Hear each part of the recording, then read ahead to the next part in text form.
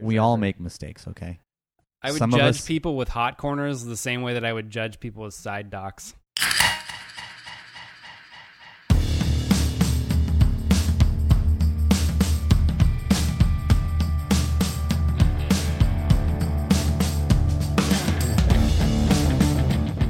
Welcome to this week's edition of the NinersNation.com Better Rivals podcast. My name is Oscar Aparicio, and this week, big chests are so in.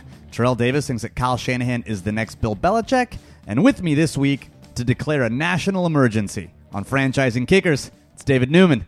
Dear God, I'm leaving now. I ain't here to talk about kickers. Please, tell me, we're going to talk about kickers, but before we get to kickers, I wanted to say two things. One, I was just in New York, went for my wife's birthday, saw Hamilton for the first time. Dope. I had avoided the music for 3 years. I have not heard a single song, specifically so that I could be, virginal when watching the play at Richard Rodgers Theater. Holy hell, it's amazing. It's so good. I've been listening to the soundtrack nonstop for like 3 days. It's incredible. It's amazing. So if you haven't seen Hamilton and you have a chance to see it touring, or go to Chicago, or if your paper anniversary is coming up, or if your plane anniversary is coming up, I don't know, go, because it's freaking amazing. It's so good. Into it. That's all. My paper anniversary is coming up. I haven't seen it. Do it. Maybe I'll steal that. Do it. It's coming to Austin in 2019. So you could this do year. That's you could do the Austin one. Go to the Chicago cast is really good. The one at Richard Rodgers is really good as well in New York. But yes, highly recommend because it's fucking dope. But really, the thing that I do want to talk about, the thing that hits really close to my heart, is we have to mourn two things at this point. This is going to be a rundown. It's really going to be a funeral. It's a funeral for two things that are near and dear to the Better Rivals heart. One, of course, is the release of Carriquillam. No more. I don't know genuinely how I feel about that being the thing that I may be known for in all of 49erdom. I got so many Twitter mentions. I even made it to Reddit. Someone's like, oh man, I'm going to miss Oscar saying it on the podcast. I mean, RIP, that one's going to... That was the only notable thing about his tenure with the 49ers, TBH. I had someone ask me for an iPhone ringtone of me saying... People still use ringtones? Yeah, I guess so. I don't know that I've ever turned my phone to Audible, ever. Yeah, one, don't have your sound on generally, because it kind of makes you a dick. And two, if you do, have a real ringtone, an actual ringtone, nobody wants to hear your custom... If you still have a ring back, by the way, we can never be friends. What is a ring back? Oh, man. I remember this from is this when you call and it plays music instead of ringing in your ear? It's I don't want to hear whatever shitty song that you decided I should listen to. Funnily enough, still only legally acceptable in Missouri. That's not true. You looked at me is that true? I'm I don't even know what. I don't get this reference. But the 49ers released the swing tackle who was most notable because of his name, because he had 2 L's in his name and lots of R's. And so I affectionately called him Carriquillam. And that's about it. That's all I have to say about that. There's nothing else notable. Sean Coleman train is really what this means. So the other is the end, another thing we have to mourn, of the Age of Reason, because Robbie Gould, about to get that franchise tag, yo. David, tell me how you feel. I mean, it's so fucking dumb. It's just so dumb. I love it. I'm here for it. Let it all out. Let the hate flow within you. No, I let it out enough last week. It's just so dumb to pay a kicker $5 million, and it doesn't matter. Every person that I die a little bit every time inside is, well, they got cap space. Why not? And it's just, I'm no, that's not how it works. That's not how you make decisions. When you're it's not how you make good decisions. It's not how you make good decisions, exactly, which we're hoping that they would learn to do. Yeah, I mean, it's just a waste of resources. It just shows a lack of understanding about how that position works and allocation of resources. It's not that the $5 million is going to cripple them or do anything bad for this year, right? It's more about the fact that you're willing to make this decision shows a misunderstanding of kind of some very basic things that I think are pretty core to team building. And that's, I think, the frustrating part. It's no different this is just a lesser version of the running back argument. Is really what it is. It's a running back argument that fewer people care about. Well, I think you said it probably best on Twitter, where you said that people focus on the outliers when it comes to kickers. They focus on the one really good season or the one or two really good kickers. But generally speaking, there's a lot of variance year to year, even with a single kicker in his field goal percentage. And by and large, it's not difficult to find kickers that are above the kind of median line, because kicking is the best it's been ever in the NFL, to the point where they had to change the rules for extra points. Right. Yeah, I mean, you look last year, I think, of kickers that had over 20 attempts, like all but 4 of them. I think there was nearly 29, 30, I want to say, that had at least 20 kicks. All but 4 of them made at least 80% of those kicks. You're dealing with the really small sample sizes is the issue. Yeah, is you're only dealing with like 20, 30 kicks, and so if you miss 1 or 2 kicks, that's going to swing your field goal percentage wildly in any given year. And so when you look at really the kicker on the whole, you're not as susceptible to kind of succumbing to those variances. And this was something that we mentioned last time, but the other thing, so that's just like the broader picture, right, is that kickers kind of bounce up and down generally, and just because they're really high in field goal percentage, like there's a lot that even goes into the field goal percentage, right? You have the small sample, which you're going to have some variance built in there, but also the distance of those kicks matters quite a bit, right? And this was the thing that we mentioned last week, or the last episode, was Gold had an incredibly high percentage of his kicks come under 40 yards. So these are kicks that basically all kickers are expected to make. Like these are rarely missed kicks. He doesn't get bonus points just because the offense got him down there in close range and then couldn't finish, and he gets to... Arguably, he does get 3 bonus points. No, he doesn't. I think for me, you mentioned the running back argument. I think for me, this falls a little bit also into the fourth down argument, where we now know that that coaches don't go for fourth downs as often as they should. They are ridiculously conservative.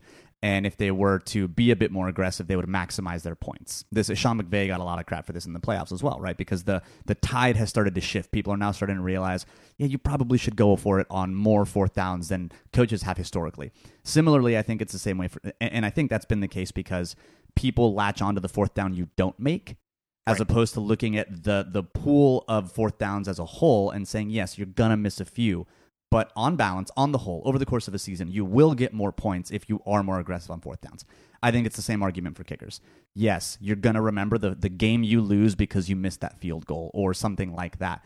But overall, you're better off if you don't pay an exorbitant amount for kickers and you allocate those resources somewhere else, because it just shows better decision making. Right. And we're going to, again, get to the point where, those, and it's the opportunity cost with that money as well, right? We're going to get to the point where this matters, where that money actually does make a difference. And if you think about whether, knowing that if you even assume just the tiniest bit of risk with your kicker and don't pay him $5 million and trust that you can find another one that can be an average or better kicker and get you that same level of production, right?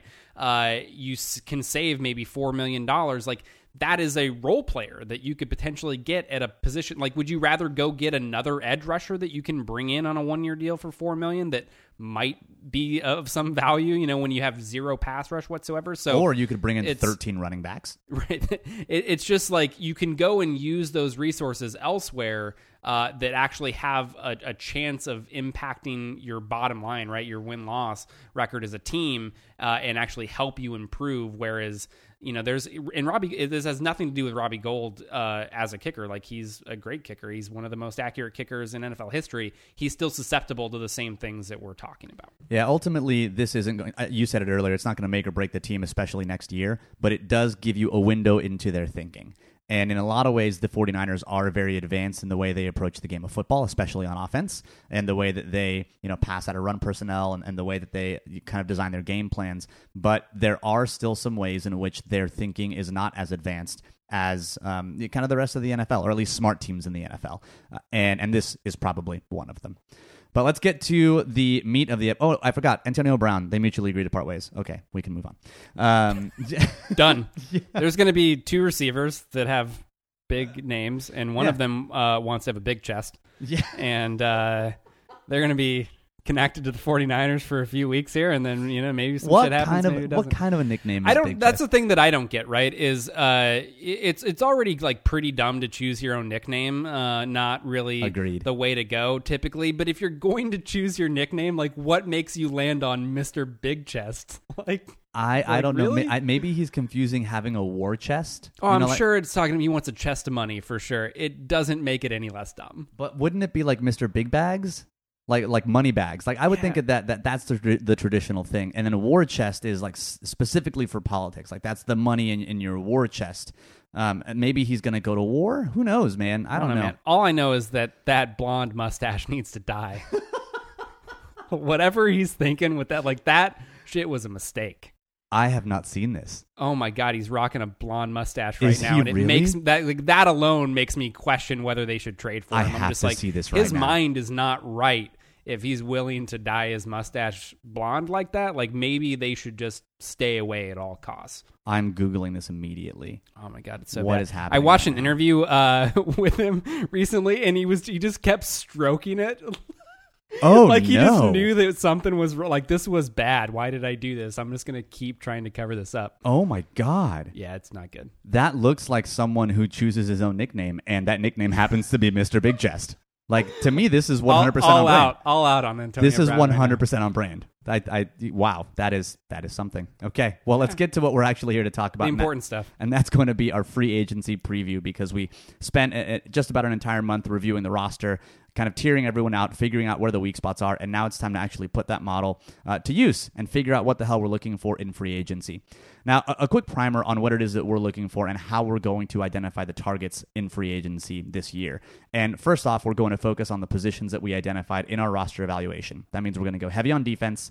All positions could use help on defense, to be honest, but we're going to put special emphasis on the secondary and on edge players. On offense, we're really going to talk about pass catchers, which includes tight ends, and probably a guard.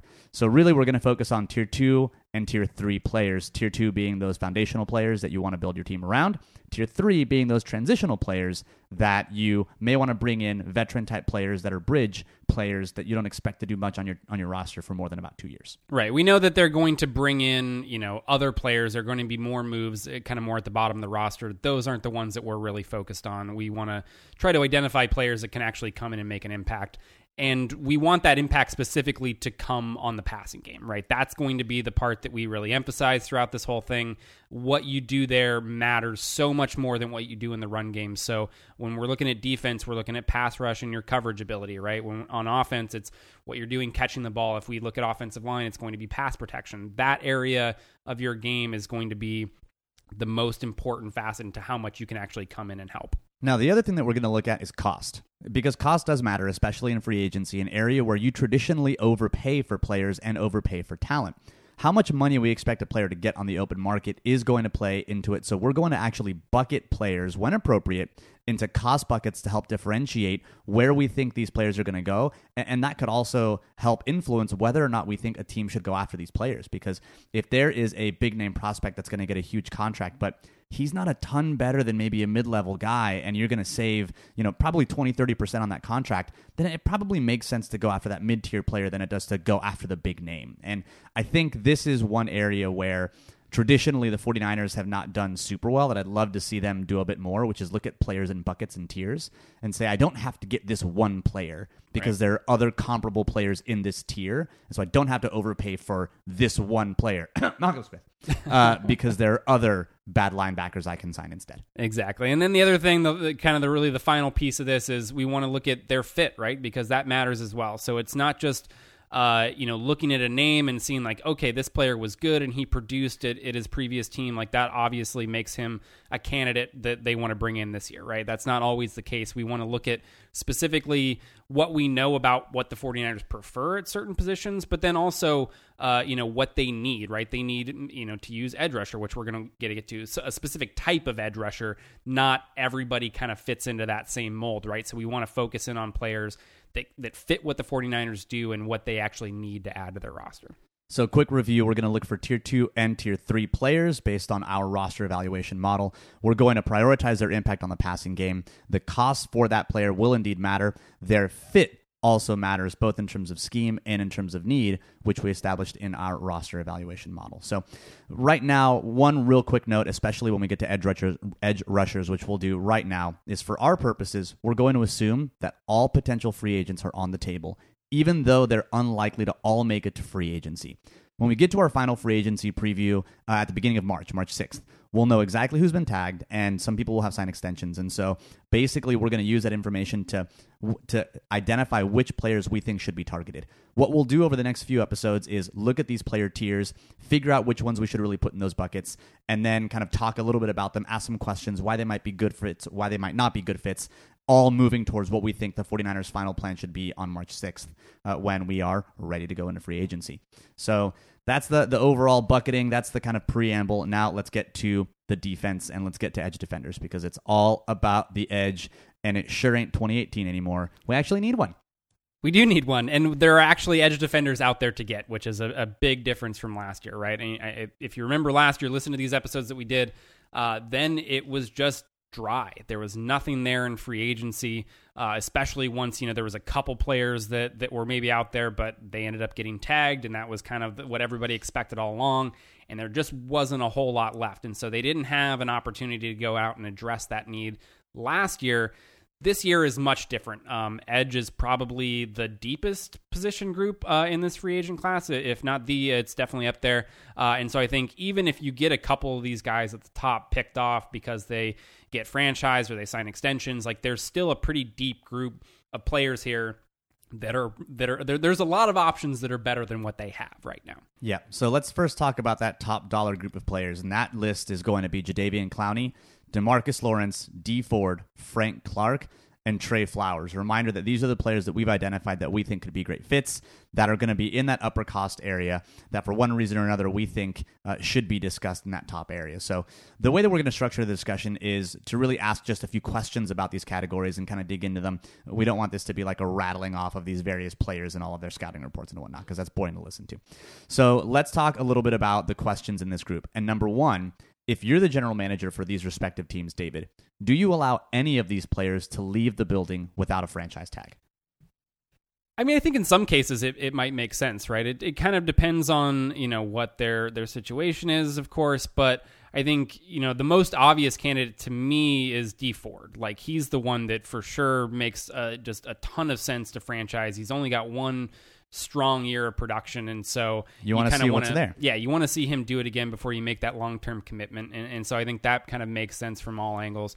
But I don't know. You don't know how willing these teams are to spend, because these are all players that if they were to hit the open market are going to command very big, significant contracts, right? And so not every team is necessarily willing to give out those contracts, and so they might decide that, look, we'll just go take our chances with some of these other guys at one of these lower levels, or maybe add a piece or two in the draft and kind of just look for that production elsewhere. So it's tough to say, but I think there is a better chance that some of these guys make it out than there was last year, right? DeMarcus Lawrence. I was going to say, DeMarcus Lawrence was the story that came out that apparently the Cowboys aren't going to franchise him. They don't clearly view him as valuable as maybe like Amari Cooper. Yeah, and that's kind of the follow up to last year, though, right? DeMarcus Lawrence was the D Ford last year, where it was just very obvious he was kind of a 1-year wonder at that point. You want to see him go out there and produce that same sort of production. And now he's at a point he went out and did that. He absolutely did. He deserves to get a big contract, and you don't want to pay that second-year franchise money.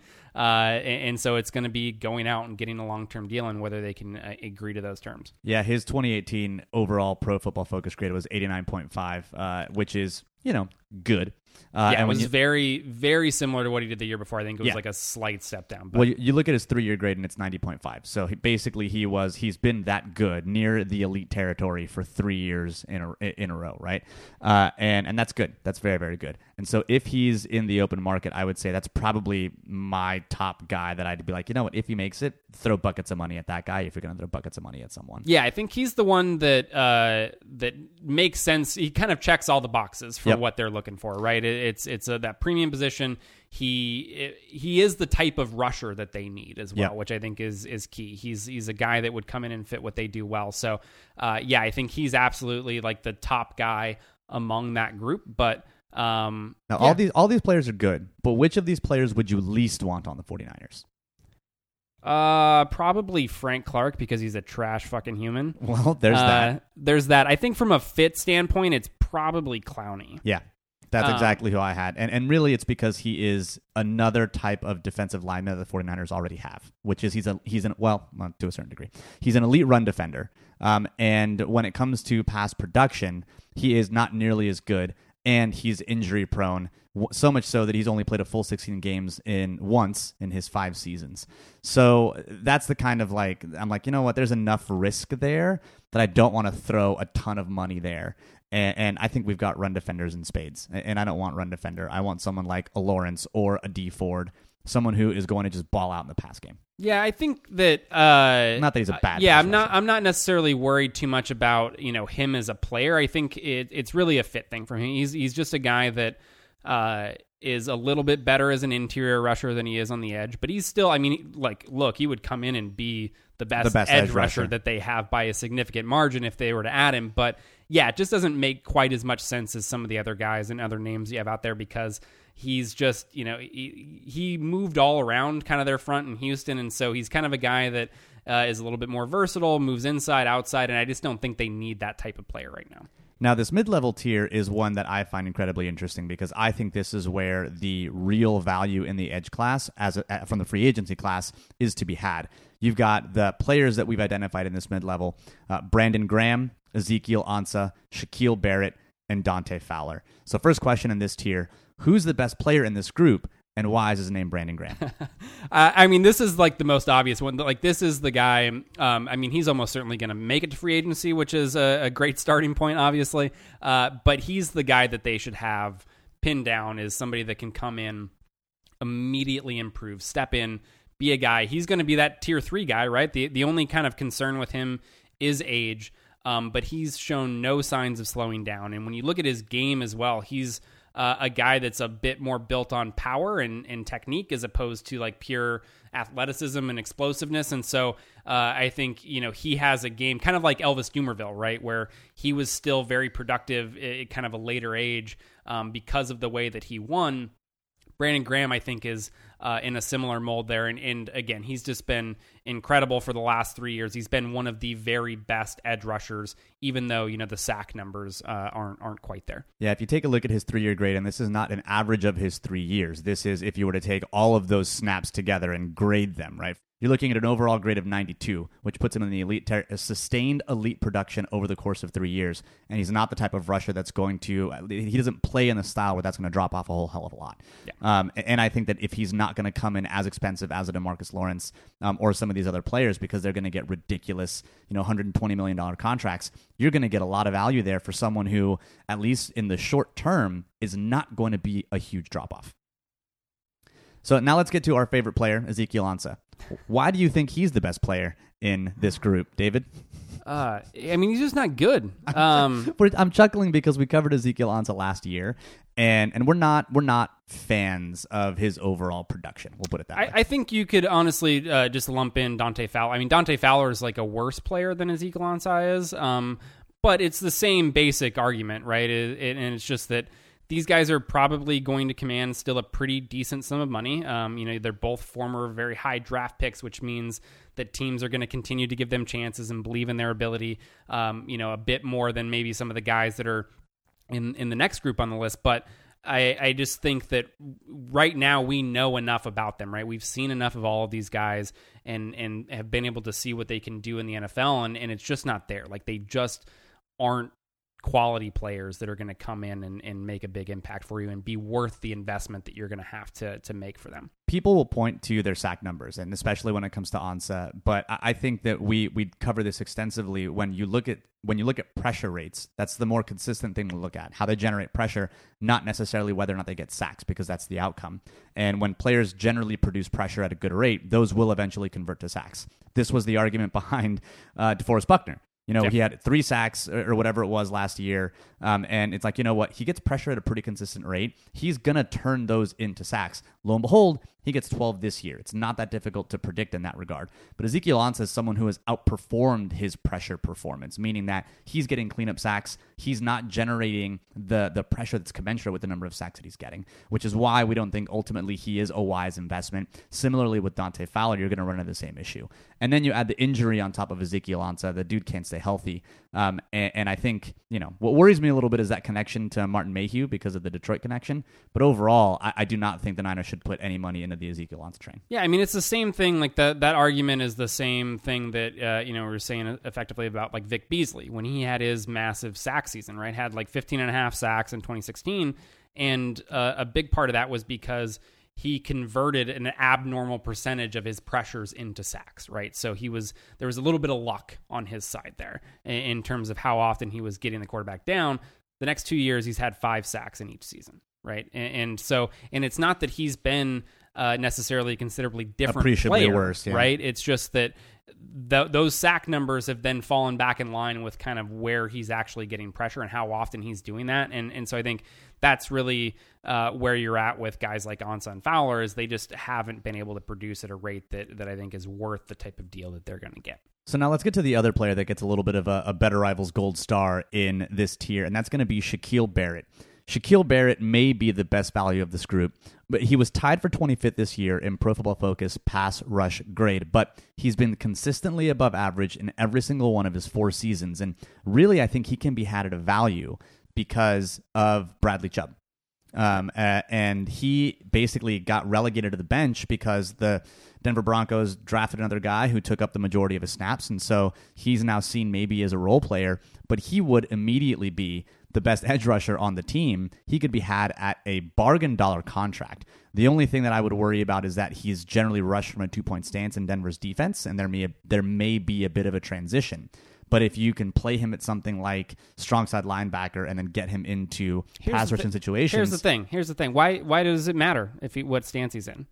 Right? It doesn't. All I'm saying is Dakota Watson does the exact same thing, right? Yeah. Dakota Watson will play stand up, sit down, fight. Doesn't really matter. He is consistently above average as a pass rusher, and if that's your concern, that's the only thing I can think of, and it's not that big of a concern. No, I think it's valid to bring up for sure because I think you'll see people say that, but the thing that you really need to think about is like if your defense is so rigid that you're going to be like, man, this guy's super comfortable in a 2-point stance and he rushes pretty well there and it makes literally zero difference for us. But you know what? We've always had guys in a 3-point stance, so let's force him to do that. Like, you got bigger problems to deal with, right? Like, totally agree. If the guy and like the other thing that we don't get into it too much because I think we've honestly grown super tired of it. But like continuing to hear whether these guys are like what their fit in base defense is just like, who gives a shit? Like, league-wide last year, teams were in base defense about 28% of the time. Like, it just doesn't matter what you do there. Like, what matters is you're going to be in your sub-packages for the Niners. That's going to be nickel. You're going to have 2 edge rushers. You need 2 guys there. Let them stand however the hell they want to and go get the passer, right? Like, that's what matters. And I think, yeah, like you mentioned, Barrett's been very consistent.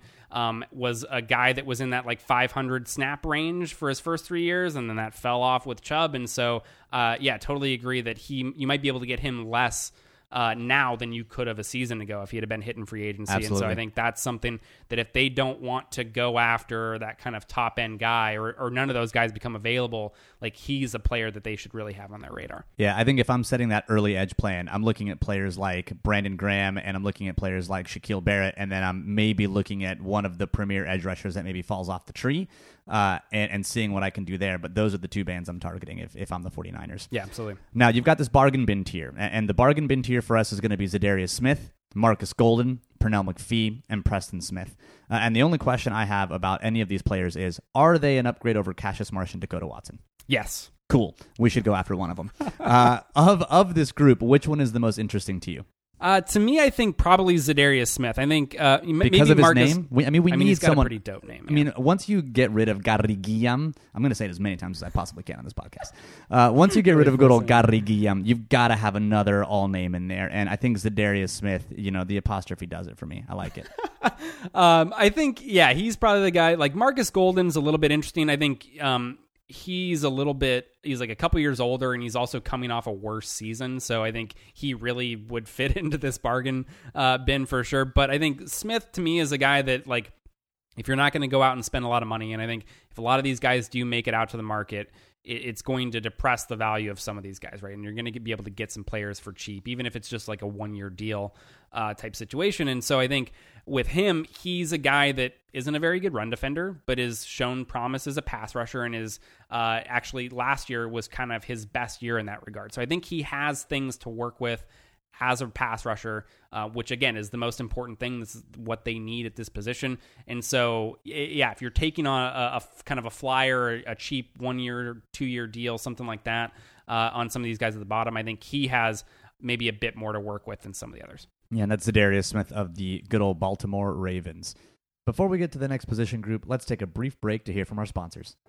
So let's get to the cornerbacks, because that's the other area the Niners are going to need to add some talent. And unlike edge, though, this is an area where there's just not a whole hell of a lot of talent.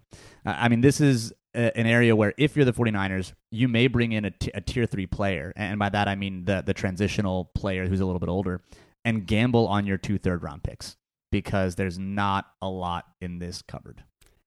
It's a bummer. I mean, I think this is basically looking kind of like the edge position was last year. I think there are a couple of names, and I guess we should mention too, this is really specifically outside cornerback, not interior or I slot do think, corner. and we can kind of maybe touch on a couple of these guys at the end here, but I think there are maybe a couple slot cornerbacks that make sense if you are looking for guys to come in and compete at that area, which, like, of the secondary needs, that's probably the lowest on the list, but nobody there is good enough that you're going to completely turn down bringing in a better player, right? If you have an opportunity to do it and it makes sense from a cost standpoint, like, I'm sorry, Quan Williams and, DJ Reed aren't stopping you from making that move. So I think outside is the bigger need for sure, but there are some slot corners out there that I think are worth taking a look at. So the first person in this group is going to be, and really it's not even a group. It's just the 2 players we think that 2 players that have like some chance of being decent. Yeah, the first one is Jason Verrett. And the question with Jason Verrett is whether or not the 49ers can look beyond his physical profile, because he's not in that same mold that the Niners have been lusting after when they've converted to this cover 3 defense. Verrett is 5'10", 180. He's built a little bit like Jimmy Ward, although I think Jimmy Ward's a little taller and a little bigger, to be honest with you. But Jason Verrett is coming off of injury, so there's value there. There's value to be had. Of course, it is a concern. It's a risk, obviously, but he's 28 years old. He didn't play last year at all, but when you look at some of his grade splits, he has the highest cover 3 grade of any of the available free agents, which is good, because the Niners play a lot of cover 3.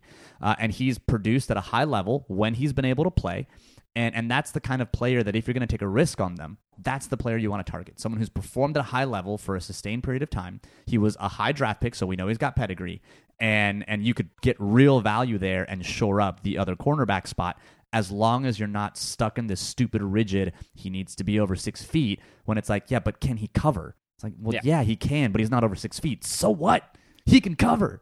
Which they don't have a lot of guys that can do that right now. Yeah, I mean, I think it's tough to know what you're getting for him, for sure, from him, because he just hasn't played a lot, right? It's his only full season was in 2015, and I think since then he's played about like 300 and some snaps, in the 3 seasons since then. So 2015 was a long time ago, it feels like. it was a little bit ago, but he's the one guy that if healthy, right, that if you know that you're getting the guy that we've seen when he has been on the field, he's the one guy that can cover in here, that can potentially come in, that you get him for a bargain because he's got all the injury concern.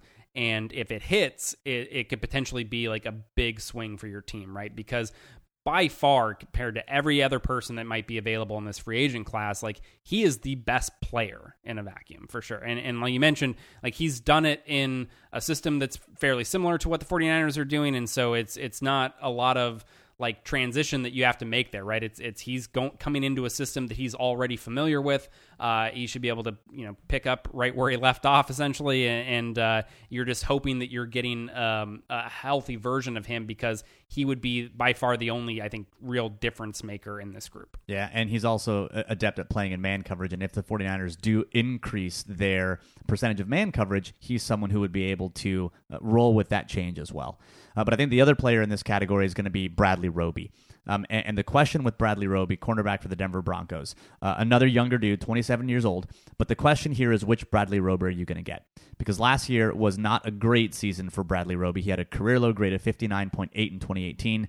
That was 1 year after posting a career high grade of 78.3.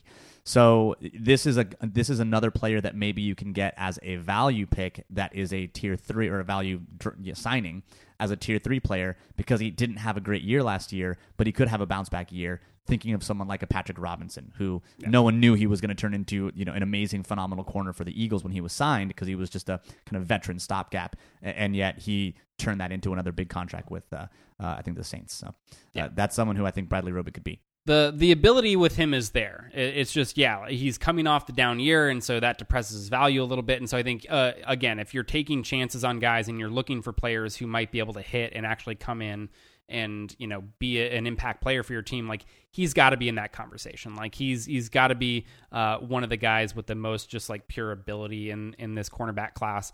And so I think that again, you need to add bodies here, right? And you need to just kind of you can't go into this season with the same group of cornerbacks that you had last year, which was a complete disaster. Hope is not a strategy. Exactly. Like you can't bank on these guys all developing. And if they do, like if Akella Witherspoon develops and looks great and he earns that starting job again, like by all means, you put him in there, right? But you need to bring in guys. Like that can't be your only plan. You need to bring in other players. And so if I'm taking shots at somebody who might bounce back and be, a top end caliber corner, like Bradley Roby is a guy that I think could fit that mold. Yeah, I think taking a shot at either one of these is going to be something the 49ers should do. When you look at the other corners on the market, you start getting into those older corners. I mean, Jason McCourty's 32 years old, and you got Orlando Scandrick, also 32. You don't want to sign another corner where Richard Sherman is no longer the oldest corner on the team. Yeah, I think, and then going to the slot corners, I think, Matthew is a guy that gets mentioned, of course, with the 49ers. At least fans, really want to go after that. I am not necessarily in love with that addition. I wouldn't hate it, but I'd be curious to see how the team would deploy him based on how they've deployed other players thus far. Yeah, he's kind of another player like a better Jimmy Ward, right? And that he's moved around a bit, can play multiple positions, all that sort of thing. I think Justin Coleman is probably a name that will likely get tossed out just because he's with the Seahawks, and so he obviously has experience with the scheme. And then I think Bryce Callahan's probably the best of the group, the best slot corner that's going to be available on the market. He was very good this past year with the Bears. And so I think, again, there are options there if they want to bring in guys. And I certainly wouldn't hate bringing in some more competition at that position either. But I think, just kind of focusing on the outside guys, Verrett and Roby, I don't know where else you go from there. Like it falls off in a hurry. I don't really love any of the other names that are currently showing up as being available. Yeah, I think at that point you're looking at like Ronald Darby, maybe, but that's like, at that point you're just, hey, Tremaine Brock's a free agent. Yeah, I saw that. You can go after that guy. No, thanks. We know how that one works exactly. out. So is Sharice Wright. That guy still plays? Apparently that Uber ride he took to practice really worked out for him. So safeties. Let's get to safeties because this is an area where it feels a bit more like edge because there's a strong class of options at multiple levels. Let's talk about the top dollar level first, and that's going to be populated with players like Landon Collins, HaHa Clinton-Dix, and, of course, Earl Thomas. First question here, because he's been rumored to sign to be a target or a hope and a dream for the Cowboys and the Niners, and that's Mr. Earl Thomas. How much would you pay for Earl Thomas? What kind of contract makes sense for a 30-plus safety who is and has played at an elite level but is coming off of a gruesome injury? Probably not as much as the Cowboys are likely willing to, considering who's running that team. Cowboys about to back a truck up. Yeah, they're going to go house. bankrupt trying to get Earl Thomas. I think the starting point is you look at a contract similar to Richard Sherman's, right, is probably like the baseline there. I think that Earl Thomas is a better player, like pre-injury, right? Like he was still playing at a higher level before this injury than Sherman was. And two, I'm less concerned about his ability to come back from this injury, right? It's a fracture. He actually had surgery on it this time, so it was like refractured from a previous one, 2016 or something like that. But anyway, so he refractured it. They actually had surgery, put a rod in it this time. minimizes the risks that's going to be fractured again. So it's not something that's going to impact his athleticism or really his ability to perform. He's probably already fully healthy and ready to go. So I think there's like very minimal concerns on that front. So I think he probably is getting a little bit more than what Sherman got for sure. But I think that's kind of the starting point for him. Do you get in a bidding war with the Cowboys for someone like Earl Thomas if it's in the realm of possibility? If you're looking at a 3-year deal and Parag Marate can put in a bunch of roster bonuses and a bunch of kind of tied to game things that the 49ers typically do, but you're looking at a 3-year deal that pays him as maybe a top 5 safety. Is that somewhere you want to go to get someone like Earl Thomas? I mean, I don't mind paying him, among the top at the position. I think the worry would be that the Cowboys this is a team that traded a first-round pick for Amari Cooper, so like, I don't know that you're looking at necessarily like reasonable contracts potentially with them. But I think, just paying him as like necessarily a top 5 guy and structuring the deal in a way that, allows them to get out after a couple seasons if he falls off because of age or something like that, right? I think would be the only real concern there. Then I would be fine with that. But I wouldn't go too far on it because, again, like you mentioned at the top, there's a lot of options in this safety class. And so while you may not get an Earl Thomas elsewhere, like you can get a very, very good safety still that can come in and play. And then, again, probably use that money elsewhere to pick up another edge defender or something like that. Yeah, I was pulling up the Cowboys cap space really quickly, and it looks like Over the Cap has their team cap space at $47 million in terms of cap space. So they might give it all to Earl Thomas. Yeah. Who knows? Yeah, hey man, it's the value of having a rookie QB. If you're going to go all in, you got to do some great things like extend your coach and sign Earl Thomas. Yeah, checks out. Yeah, exactly. But the next question is really about playing target free safety. Because the next person in this group, Landon Collins, is probably someone who's a box safety upgrade and would be a phenomenal box safety. But if you play him at box safety, then you've got to be comfortable with someone like Adrian Colbert at free safety, or maybe even moving Jaquiski Tartt to free safety. So the question I have about getting someone like Landon Collins is, are you comfortable with playing someone like Tartt at free safety? No, not really. Yeah. I think Collins, if you end up going that route, because he would absolutely be a box safety for them, and he would be a significant upgrade, I think, over he'd be amazing. What they have, and so I think that he would have to be just the first part of your safety plan. Like if you're going that direction, like you're really looking at kind of like revamping that whole thing. I would not feel super comfortable going into the season again with basically the group of free safeties that they had last year. So I think you still need to look at adding another piece there, whether that's a lower tier free agent or whether that's going after the draft, or whether that's doing both. Something like that. But you're really looking to revamp the whole thing, I think, if you go that direction. And then the other question I have in this group is with someone like HaHa Clinton-Dix. Would that be the best name on the roster? Absolutely. But is he... we would have so many new drinking game rules. I swear to drunk, I'm not God. But so the question I have for him, though, is he a cover 1 safety? Because whenever I've watched him play, I've always seen him as more like a cover 2 safety. Like, he plays well in that area. And I'm surprised that he's a ball hawking safety. He makes plays on the ball. But I don't know that he has the range to be that single high safety that we're going to want that safety addition to be. And so I'm curious as to whether or not he would be one of those players that as a fit for the 49ers may not be good, even though as a player, he's probably very, very good.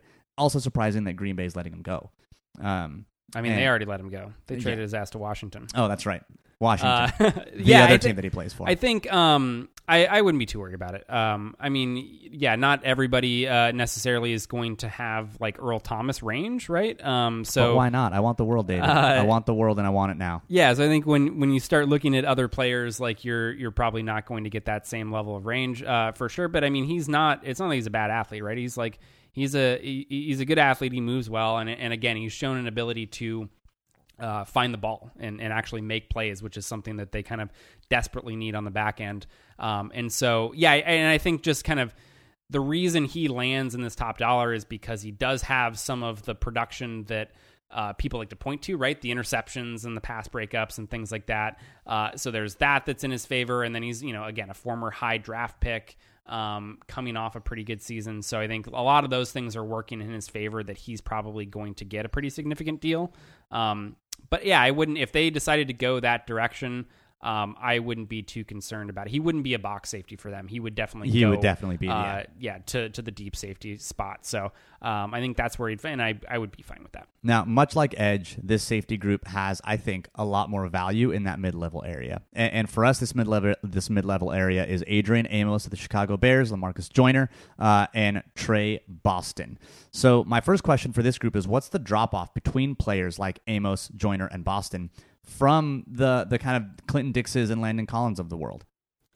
I don't know that it's a huge drop-off, honestly. I think that these guys, other than, Joyner's the one that I'm pretty sure he was a former first-round pick as well, and of course he got the franchise tag last year, and so I think there's maybe more in his favor, like in his argument to get a bigger deal. Like he maybe has a better case for it. I think he ends up being at least what ends up happening with him, because I think, we probably put him in that mid-level area just based on his performance. But I think in terms of in the contract he's going to get, I think he's probably going to get one of those top dollar contracts. And I think that would make sense, right? I actually think that Adrian Amos could, I wouldn't be surprised if he got a big deal either. I think the reason that I kind of think that those two players specifically would land here is less so because of their actual ability and just more so wondering, are there really going to be 5 teams willing to shell out big money for a safety? Especially given the safety market. And the safety market's been depressed for years. And so I don't think that... I do think we probably have to reframe what top dollar for a safety really is. Yeah, so I think that's more the issue, right, with them, is that they could basically be hurt by guys like Earl Thomas and Landon Collins being available during this free agency period, them snatching up the big safety contracts, and then there just not being other teams willing to go to that level for a safety, and so they end up falling into that mid-level is from a contract standpoint anyway. So I think that's why, I agree. I actually really like basically everybody. I like all 3 players in this. I really love Adrian Amos in this group. Like that's the guy. And I think because I think the theme for me is really getting value out of the free agent signings and trying to get as many as you can, not at that super high blockbuster level, unless you can get one of them, which, if you can get DeMarcus Lawrence, and more power to you, right? But I do think that you really have to look at value. And when you look at Adrian Amos, he was a former 5th round draft pick, and we know that he is a smart safety. He has to be to play in Vic Fangio's scheme. And he had such a good coverage grade this year, and he's played. He was one of the reasons why that was as good of a defense as it was.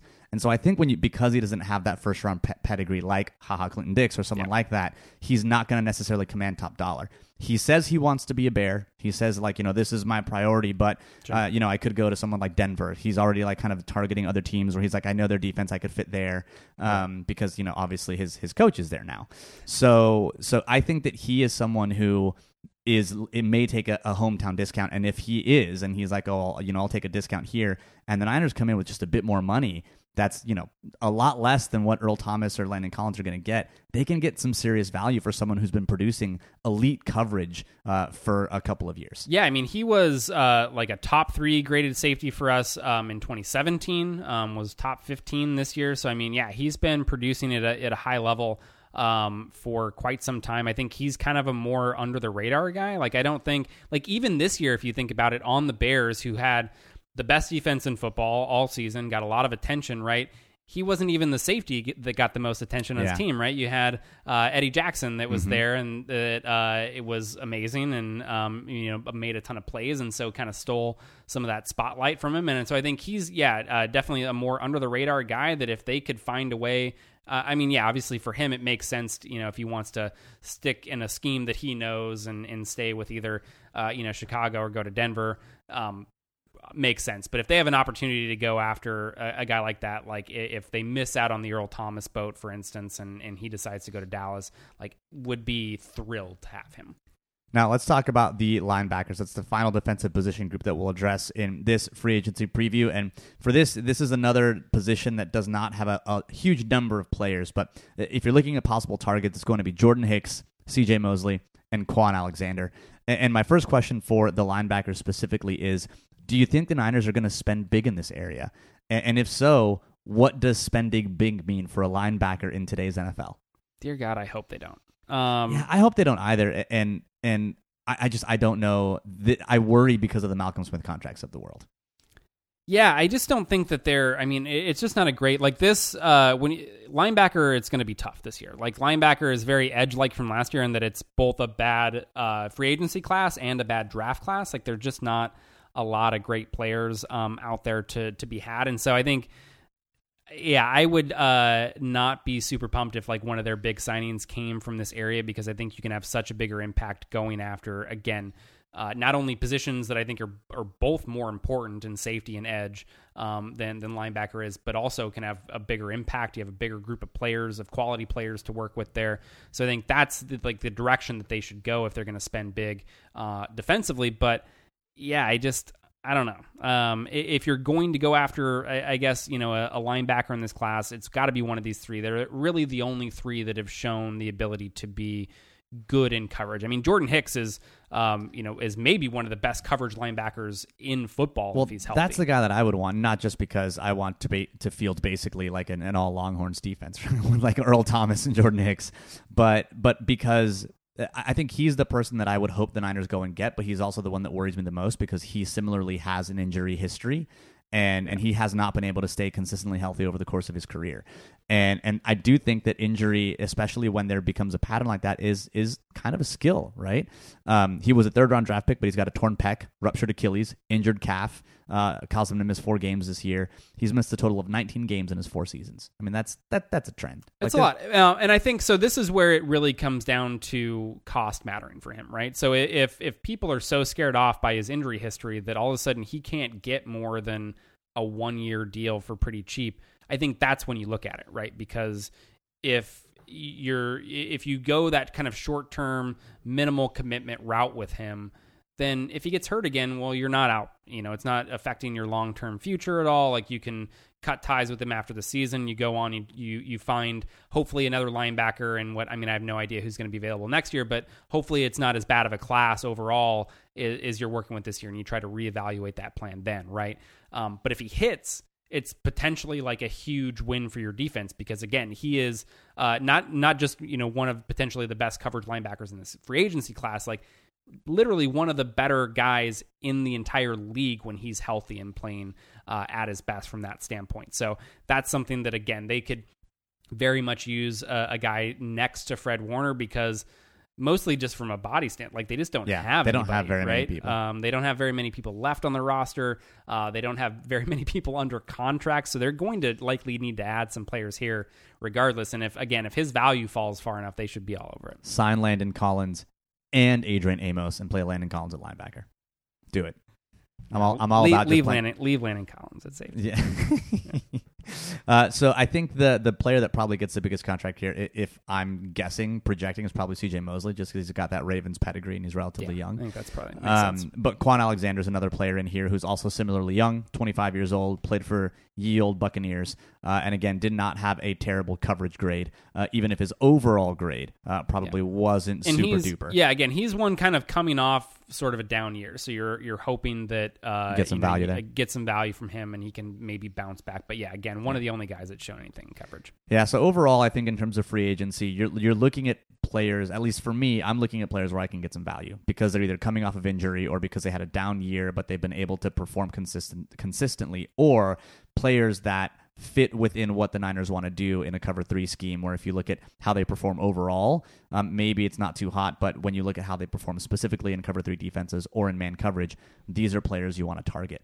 And I just hope that if the Niners do spend a ton of money in this area, it's going to be on someone like a DeMarcus Lawrence and not on someone like an Ezekiel Ansah. I think just kind of initial feel for this group on defense, if the Niners end up spending a bunch of money on someone like Fowler or Ansah, and then franchise Robbie Gould, I don't know how I'm going to feel about this offseason.